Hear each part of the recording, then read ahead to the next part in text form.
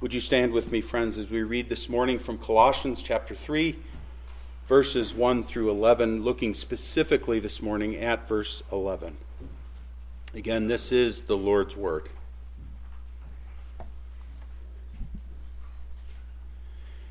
Therefore, if you have been raised up with Christ, keep seeking the things above where Christ is seated at the right hand of God. Set your mind on the things above, not on the things that are on earth, for you have died, and your life is hidden with Christ in God.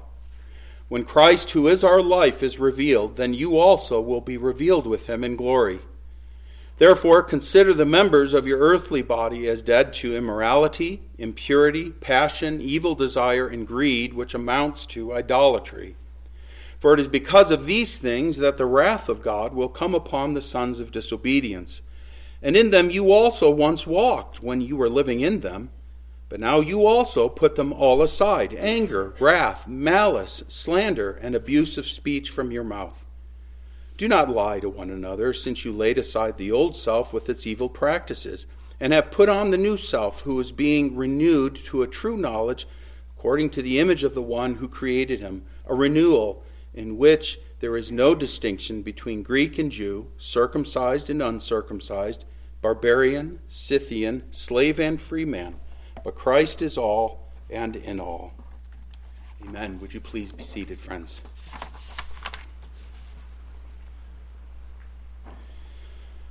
Again, our Lord, we thank you for your word and pray that your blessing be upon your servant and upon these your people. We pray, Lord, for your Spirit's presence, causing your word to be effective for that which you have designed.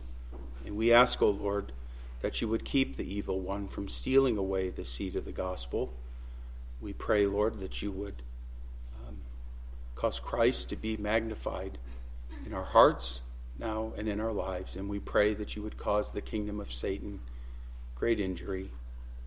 We do humbly ask these things in Jesus' name. Amen. Today we're coming back to this section of Scripture to draw to the conclusion what the Apostle Paul has been instructing the believers in Colossae and the Lycus Valley. The false teachers there had been promoting a man-centered, flesh-driven salvation, which is no salvation at all. The apostle here is reminding these saints that Christ alone is our only hope of salvation. In him, we are declared to be righteous. He alone is our sufficiency. Again, listen to what he writes, the apostle does, in Colossians 2:10-14. He had said this, "And in him you have been made complete, and he is the head over all rule and authority. And in him you were also circumcised with a circumcision made without hands, in the removal of the body of the flesh by the circumcision of Christ, having been buried with him in baptism, in which you were also raised up with him through faith in the working of God who raised him from the dead. When you were dead in your transgressions and the uncircumcision of your flesh, he made you alive together with him, having forgiven us all our transgressions, having canceled out the certificate of debt consisting of decrees against us, which was hostile to us, and he has taken it out of the way, having nailed it to the cross." My friends, Jesus Christ is enough. He's enough for us. Having said this, knowing that Christ is enough and he is sufficient to make us right with the Father, we are not yet what we will be. We are not yet what we will be. We brought this out several weeks back. Every Christian, every believer in Jesus Christ is at the same time both just and sinful. We have been declared righteous in Christ, and yet we are miserably sinful in practice. Or as John pointed out this morning, Francis Schaeffer describing what is man. He's glorious and he's a wreck, or he's a ruin. It's a strange phenomena that we see in the body of Christ. And the apostle here has written to exhort the saints to be in practice what they are in principle. This is every Christian's struggle, to be in practice what we are already in principle. Are you a Christian? Then you must aspire, strive to live in this way. They are to keep seeking the things above, is what Paul had told them. Their minds are to be fixed upon Christ, the risen and glorious Savior, remembering always whose they are and now what they are in Him, and how they are to view their lives in this world, and how they are to view the members of their earthly bodies. He had said to them that they were to put to death whatever belonged to their earthly nature. And he gives two lists in verses 5 and 8: immorality, impurity, passion, evil desire, and greed, which amounts to idolatry, and to put them all aside, anger, wrath, malice, slander, abuse, and abusive speech from their mouths. Why? Because you've been set free from these things. Knowing this, Paul would write in Romans 6:6, knowing this, that our old self was crucified with him in order that our body of sin might be done away with, so that we would no longer be slaves to sin. A slave is someone who was under the authority, the mastership of another. And at one point prior to Christ, we were as slaves of sin. We did what our master instructed. You are no longer, Christian, a slave of sin. And so we are not to live in this manner any longer. He says, Paul says in 2 Corinthians 5:17, that as believers in Christ we are new creatures. Therefore, if anyone is in Christ, he is a new creature. The old things passed away. Behold, new things have come.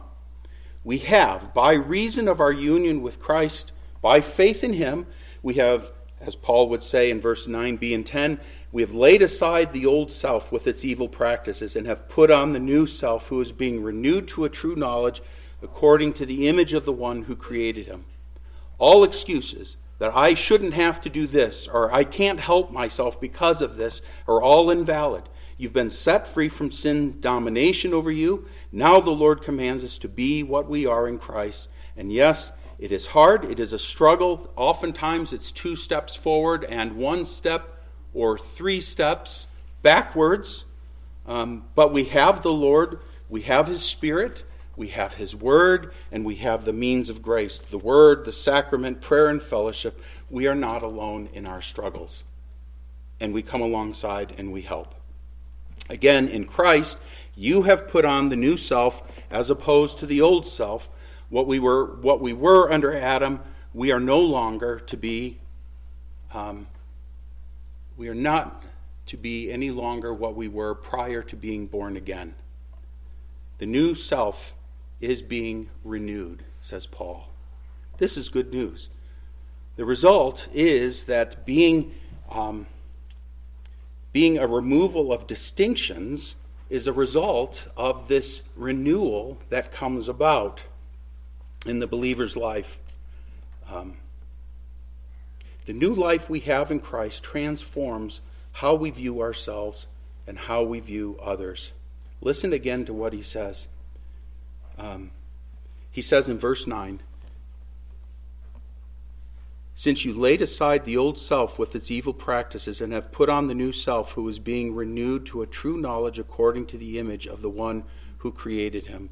And in verse 11, it says, a renewal in which there is no distinction between Greek and Jew. And he lists out these distinctions. A renewal in which there is no distinction. Some of you, as you read your Bibles, are missing the words that I'm reading. And this is a prime example of how you see different translations translate things. The NIV reads this way: here there is no Greek or Jew, circumcised or uncircumcised, barbarian, Scythian, slave or free, but Christ is all and is in all. And it's the same or similar in the ESV or the New King James Version. The translators of the New American Standard Bible, the version that I use, have inserted these words to give it a clearer read in English, capturing, I believe, the point of the passage. Our renewal in Christ results in something significant for the body of Christ, the church. This renewal, as we pointed out several weeks back, is a word peculiar to the Apostle Paul. Properly speaking, it means to cause to grow up new, or to make new. And if you were to think of the word renovation, you hear renewal, you think renovation. We've all seen the HGTV television shows, or you've been involved in renovations. You start with one thing and you slowly morph it into something else. This is exactly what's happening with the Christian. He starts here, a man or a woman under Adam. He comes to faith in Christ, and slowly over time you see things are changed in that individual. And so the Christian is being renovated from his old way of thinking and living. He is being renewed, being given a new kind of life as opposed to his former corrupt state. Jesus prayed in John 17:17, "Sanctify them in the truth. Thy word is truth." In other words, the better we know the Lord, the longer we walk with him, we are transformed into the image of Christ. We look less and less like fallen Adam, and we look more and more like our Savior, Jesus Christ.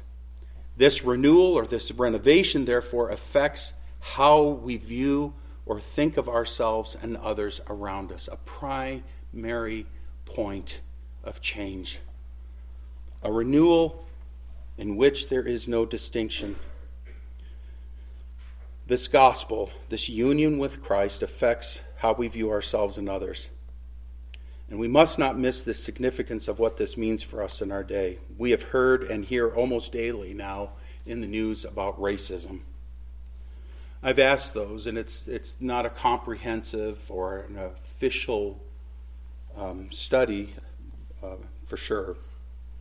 I was a child in the 60s, a little child in the 60s. I was not concerned about social and cultural things.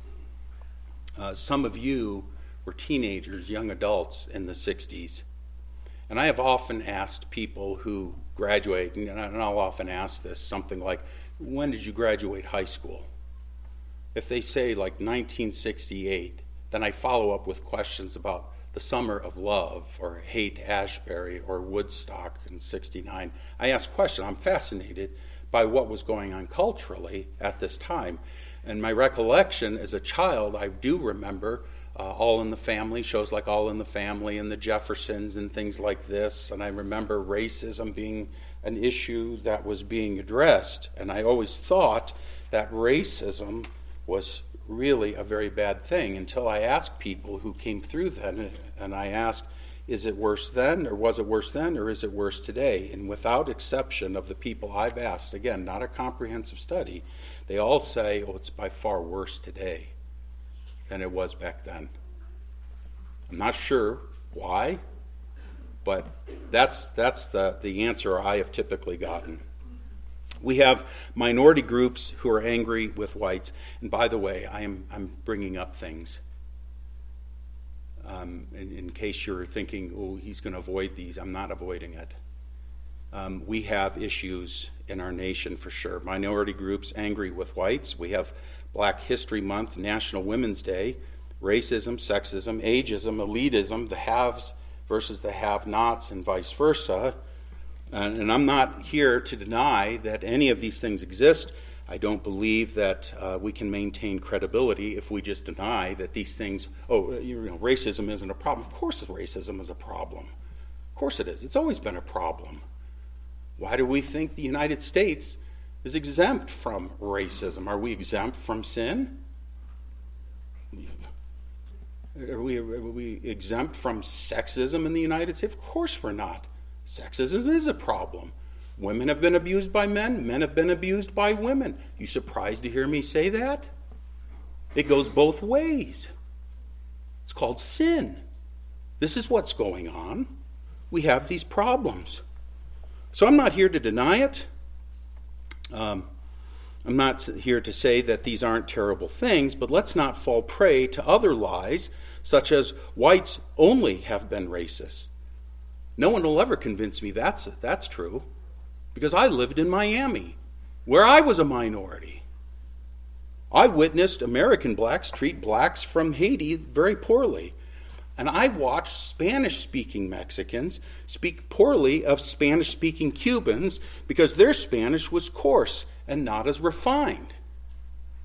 So now you have blacks, and now you have Spaniards, and now we have whites is there any group that's exempt from racism? Is there any sex that's exempt from racism? Is anyone not struggle with coveting your neighbor's house, wife, manservant, maidservant, ATV, truck, horse, trailer? These are universal problems. These are problems for human beings because we're fallen human beings. I don't recall any day of a month celebrating whites or men. But we're okay if we set aside a day a month for an individual or a particular person or a color of humanity.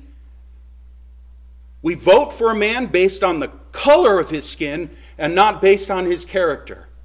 That's a problem, friends. That is racism. We're not doing anyone any good by ignoring. You never solve abuse with abuse. Never happens. Never happens. I'm not defending or justifying abuse of any kind, but those who push distinctions, especially in the church of the Lord Jesus Christ, are promoting the devil's agenda. Let me say it again. Those who push distinctions to be maintained in the body of Christ are pushing the devil's agenda. And I will clarify in a little bit. They are answering abuse with abuse. They are responding to evil with evil, a direct contradiction of the Lord's teaching in Romans 12. Do not be overcome by evil, but overcome evil with good. Now we have to be realistic about things. There are distinctions. The Apostle Paul, if there were no distinctions, the Apostle Paul's words following this would not have any standing at all. But listen to what he says. A renewal in which there is no distinction between Greek and Jew, circumcised and uncircumcised, barbarian, Scythian, slave and free man, but Christ is all in all. There are distinctions. That's the reality. But let's talk about these distinctions for a moment. These things that we tend to either look down upon somebody or we tend to idolize somebody. Paul would write in Corinthians 15, 1 Corinthians 10 or 15:10, he would say this, by the grace of God, I am what I am. Let me remind you again. And I am what I am. And it is by the grace of God, not by a curse, not because he's withdrawn kindness, but because of his grace. You are what you are, just as the Apostle Paul says, I am what I am by the grace of God. Listen to what Paul was. Circumcised the 8th day, of the nation of Israel, of the tribe of Benjamin, a Hebrew of Hebrews, as to the law, a Pharisee, as to zeal, a persecutor of the church, as to the righteousness which is in the law, found blameless. He says this in Philippians 3. We discussed some time back these next verses from Psalm 139. And I want to point these things out because I think this is a huge area where we are, as Christians, falling into pits because we're not thinking biblically on these things. Psalm 139 says this, for you formed my inward parts, you wove me in my mother's womb. I will give thanks to you, for I am fearfully and wonderfully made. Wonderful are your works, and my soul knows it very well. My frame was not hidden from you when I was made in secret and skillfully, now, not haphazardly, not carefully, but you were skillfully wrought in the depths of the earth. Your eyes, says the psalmist, have seen my unformed substance, and in your book were all written the days that were ordained for me, when as yet there was not one of them. That's Psalm 139, 13 through 16. My friends, the Lord has determined both your sex and your skin color. That's the Lord who did that, and he did it because of his grace. If you're a black man, you're not cursed. It was God. In fact, tonight, as we come back to Acts in chapter 13, do you realize there are prophets and teachers that have been given to the church? And Luke records that there are 2, we believe, black men that are being referred to. Luke has no problem with them being black. Some scholars believe Augustine of Hippo was a black man because Hippo is in northern Africa. Was he? Well, he was cursed, obviously. No, he wasn't. Where do we come up with this nonsense? But this is the way we think, and we have these things like oh, he's a black man. Well, I'm just inferior. Stop that. That's just not true. And Christians shouldn't perpetuate these kinds of wrong statements. That's not true. Your sex, male or female, only those two, God determined those things skillfully. Not haphazardly, not carelessly. He didn't step away for a coffee break while your parts were going down the assembly line. He put you together the way He wants you. And it was by His grace that He did this. And it is God who determines, furthermore, our place and times in history. Paul on Mars Hill. And we've covered these things, but I'm reminding you again because it ties in quite decently with the whole idea of distinctions. It is God who determines our place and times. Again, Paul says on Mars Hill, and He made from one man every nation of mankind to live in all the face of the earth, having determined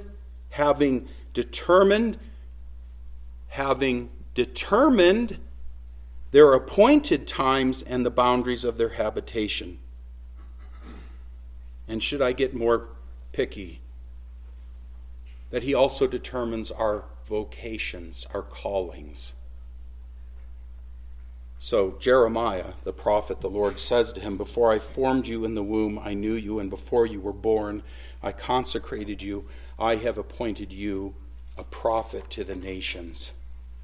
My friends, that's true of every single person in the world, that the Lord determines what we are supposed to do with our lives.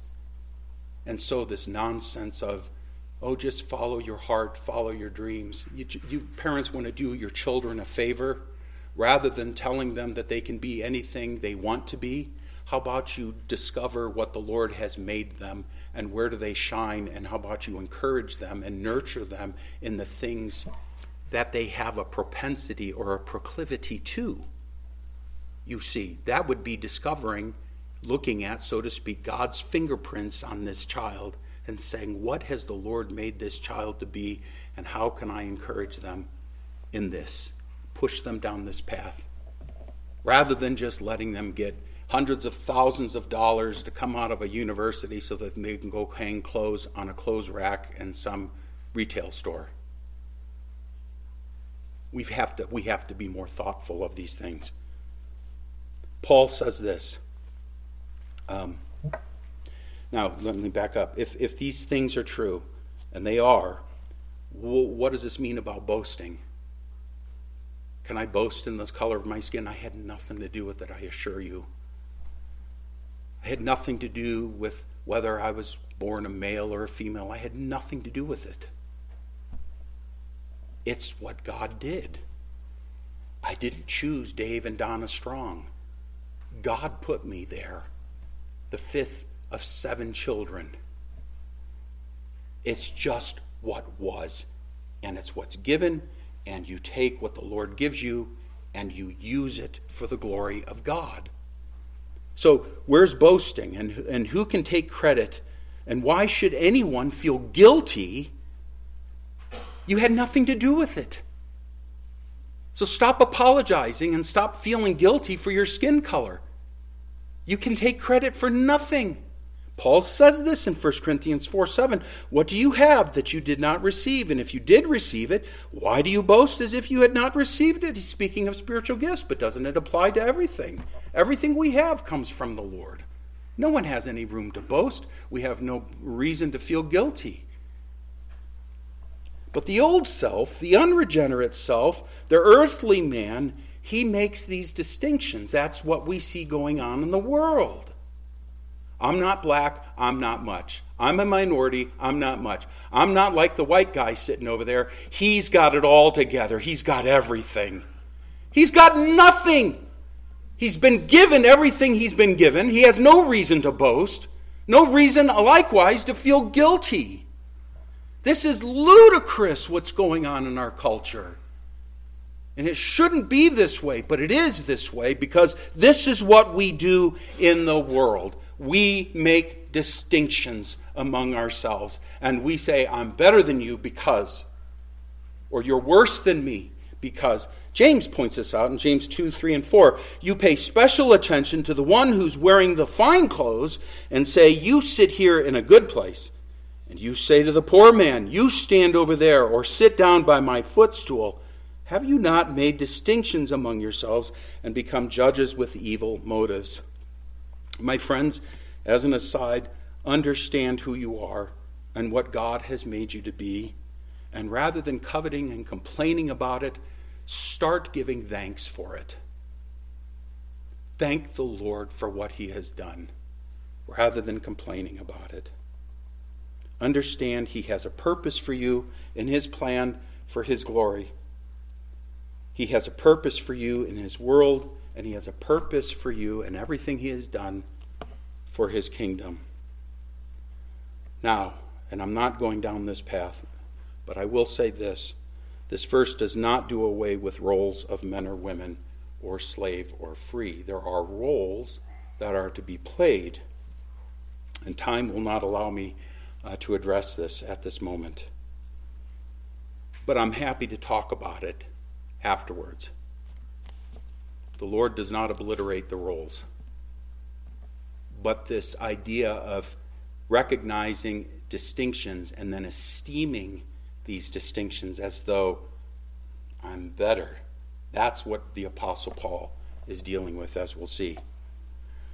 While we see and while we recognize that these distinctions exist in the world, the Christian who is in the process of being renewed or renovated into the image of Christ no longer views himself or takes pride in, nor has guilt over such distinctions, such as they are.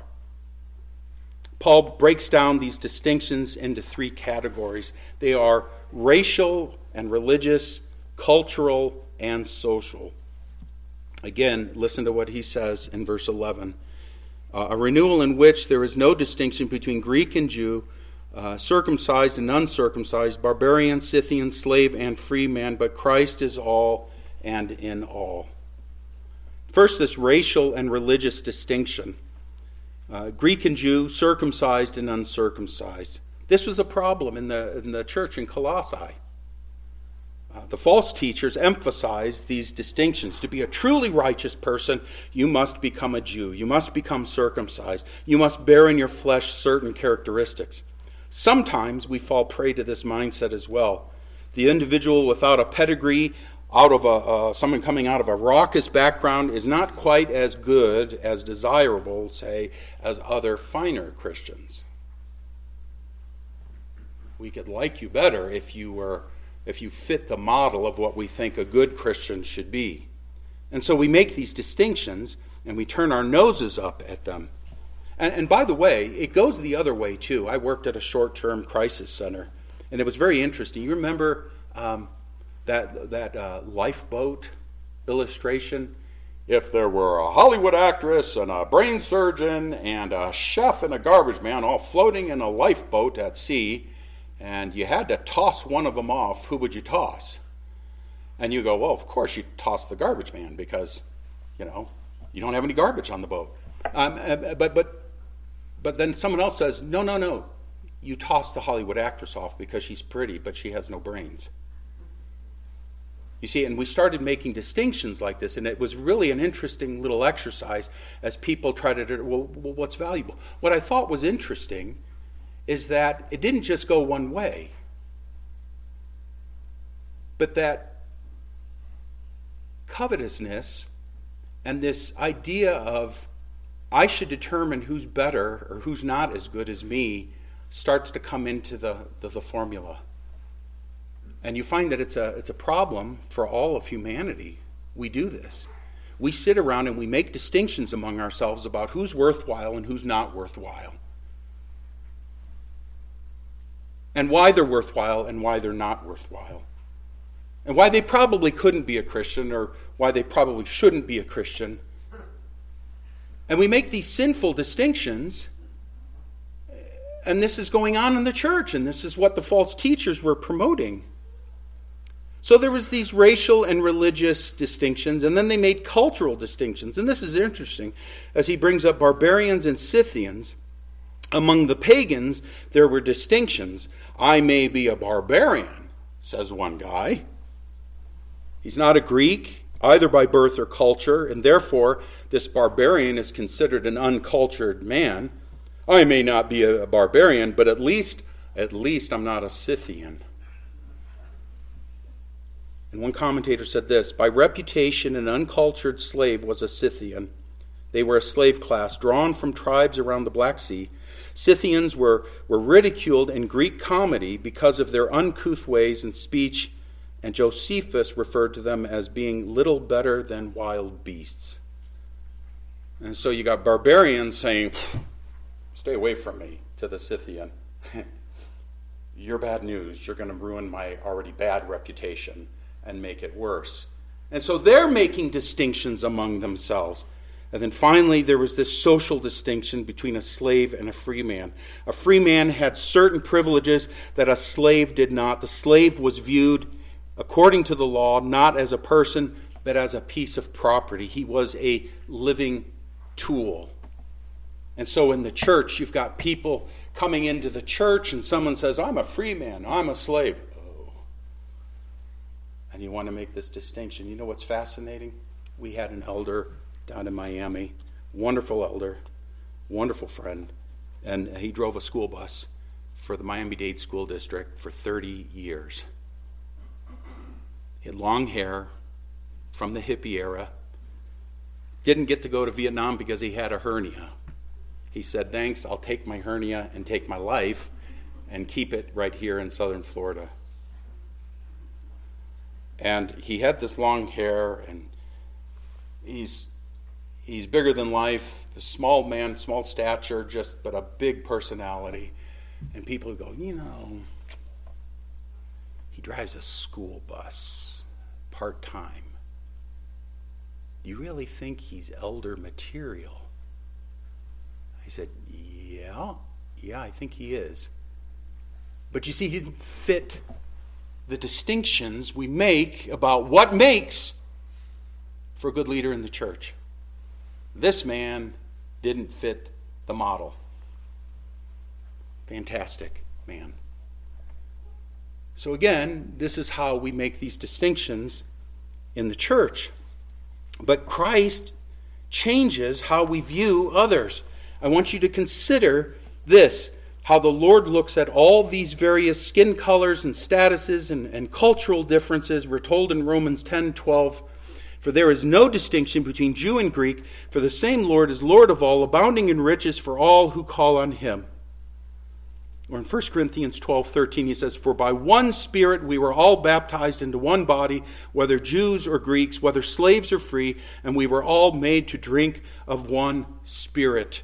And then Galatians 3:28, there is neither Jew nor Greek, there is neither slave nor free man, there is neither male nor female, for you are all one in Christ Jesus. I can no longer look down as a believer in Jesus Christ, being renovated and my mind being changed. I cannot look at my brother or sister in the pew and say, he's no longer worthwhile. I can't make that distinction. Because if I make that distinction, I'm clearly going against Jesus Christ, who does not make that distinction. I cannot look upon my neighbor because of his or her difference as though there is something inferior about them, or something unworthy that makes them beneath the reach of God's grace, nor that makes me think that I'm entitled to grace more. Nor am I to view myself with disdain as though I am somehow trailer trash, and think that the church is simply for white folk, rich folk, or elite folks. Can't do it. And anything that goes down that path is clearly out of line with our understanding of what Jesus Christ has done. My friends, the church is for sinners. The church is for those who come to Christ, who have their sins forgiven, who he himself abounds in riches For all who call on him, who are all made to drink of one Spirit, who are all made one in Christ Jesus. What matters now, friends, is not who or what you are, but what matters is Christ. Christ is all, says Paul, and in all. Christ is all and in all. This is not a pantheistic statement. He is not saying that Christ is the mountains, the trees, or a babbling brook.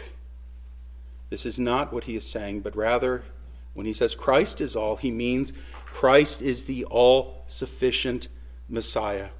That there is nothing more that is needed. There is nothing that can be added. Your race or your religious pedigree, your cultural background or social standing, they mean absolutely nothing in the church. If you would turn over with me to Philippians chapter 3, listen to what Paul was like prior to the Lord Jesus saving him. He says in verse 4, although I myself might have confidence even in the flesh, if anyone else has a mind to put confidence in the flesh, I far more, circumcised the 8th day, of the nation of Israel, of the tribe of Benjamin, a Hebrew of Hebrews, as to the law, a Pharisee, as to zeal, a persecutor of the church, as to the righteousness which is in the law, found blameless. Ooh, if anyone had a reason for God to be impressed with him, that was the Apostle Paul, studied under Gamaliel, a brilliant man. That's Paul making distinctions. You want distinctions? You want to boast about the flesh? Let's have at it. I'll put it right on the table and I'll beat you hands down. You won't beat my pedigree. That's the Apostle Paul. That's what he was at one point. These false teachers promoted and peddled these very things. They perpetrated these distinctions. You just need a little more to be right with God. But the renewed man does not behave this way. Listen again to the apostle when he says, continuing in chapter 3, verse 7, but whatever things were gained to me, those things I have counted as loss for the sake of Christ. More than that, I count all things to be loss in view of the surpassing value of knowing Christ Jesus my Lord, for whom I have suffered the loss of all things, and count them but rubbish, so that I may gain Christ, and may be found in him, not having a righteousness of my own derived from the law, but that which is through faith in Christ, the righteousness which comes from God on the basis of faith, that I may know him and the power of his resurrection and the fellowship of his sufferings, being conformed to his death, in order that I may attain to the resurrection from the dead. Do you see what Paul did? These distinctions that I boasted in, that I held to, that I set myself up above everyone else. No longer. I take no pride in those things because I want Jesus. And Jesus makes these other things look like the actual word is poop. The stuff you step in on a hot summer day in your backyard, and you go, ah. That's what he says they were. And that's what they are now in comparison to knowing Christ. That's the renewal that occurs in the man and woman of Christ. That's the renewal that has to happen. He puts no confidence in those things. At one time, he put all his confidence in them. My friends, these distinctions that we carry about, these distinctions that the world celebrates, you come into these doors. We're not great, we're not poor, we're not black, we're not white, we're not Asian. We're not Mexican, Latinos. We're not scholarly or ignorant. We're sinners saved by grace, by the grace of God. And those distinctions fall away. He comes and he indwells the man or woman of faith. Red and yellow, black and white, be they social elites and well-bred like Daniel or Joseph, or if they're a Gideon whose family was the least in Manasseh, and Gideon himself the youngest in his father's house, the Lord was gracious. The Lord is gracious. Listen to the psalmist in Psalm 86:5. He says, for you, Lord, are good and ready to forgive. Listen, and abundant in loving kindness to all who call upon you. That's the Lord. Abundant in loving kindness to all who call upon him. Christ is all, and in all his people without distinction. And Christ alone must be our boast, and Christ alone must be our only hope. Let me close with these verses from Revelation chapter 7. John writes, "After these things I looked, and behold, a great multitude which no one could count, from every nation and all tribes and peoples and tongues, standing before the throne and before the Lamb, clothed in white robes, and palm branches were in their hands. And they cry out with a loud voice, saying, Salvation to our God who sits on the throne and to the Lamb. And all the angels were standing around the throne and around the elders and the four living creatures, and they fell on their faces before the throne and worshipped God, saying, Amen. Blessing and glory and wisdom and thanksgiving and honor and power and might be to our God forever and ever. Amen." Those are the people of God, people from every tribe, tongue, and nation. A God who takes up residence in the hearts of his people.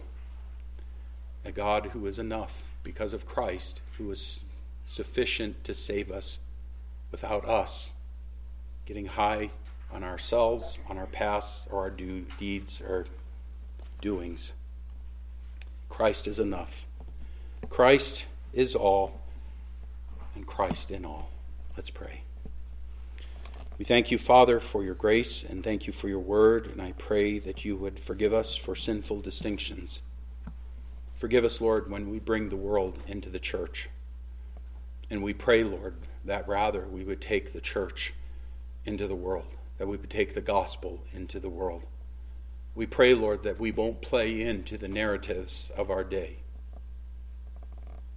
but that we would recognize whoever comes to Christ has been chosen and saved by you, and they are to be esteemed as a brother or sister.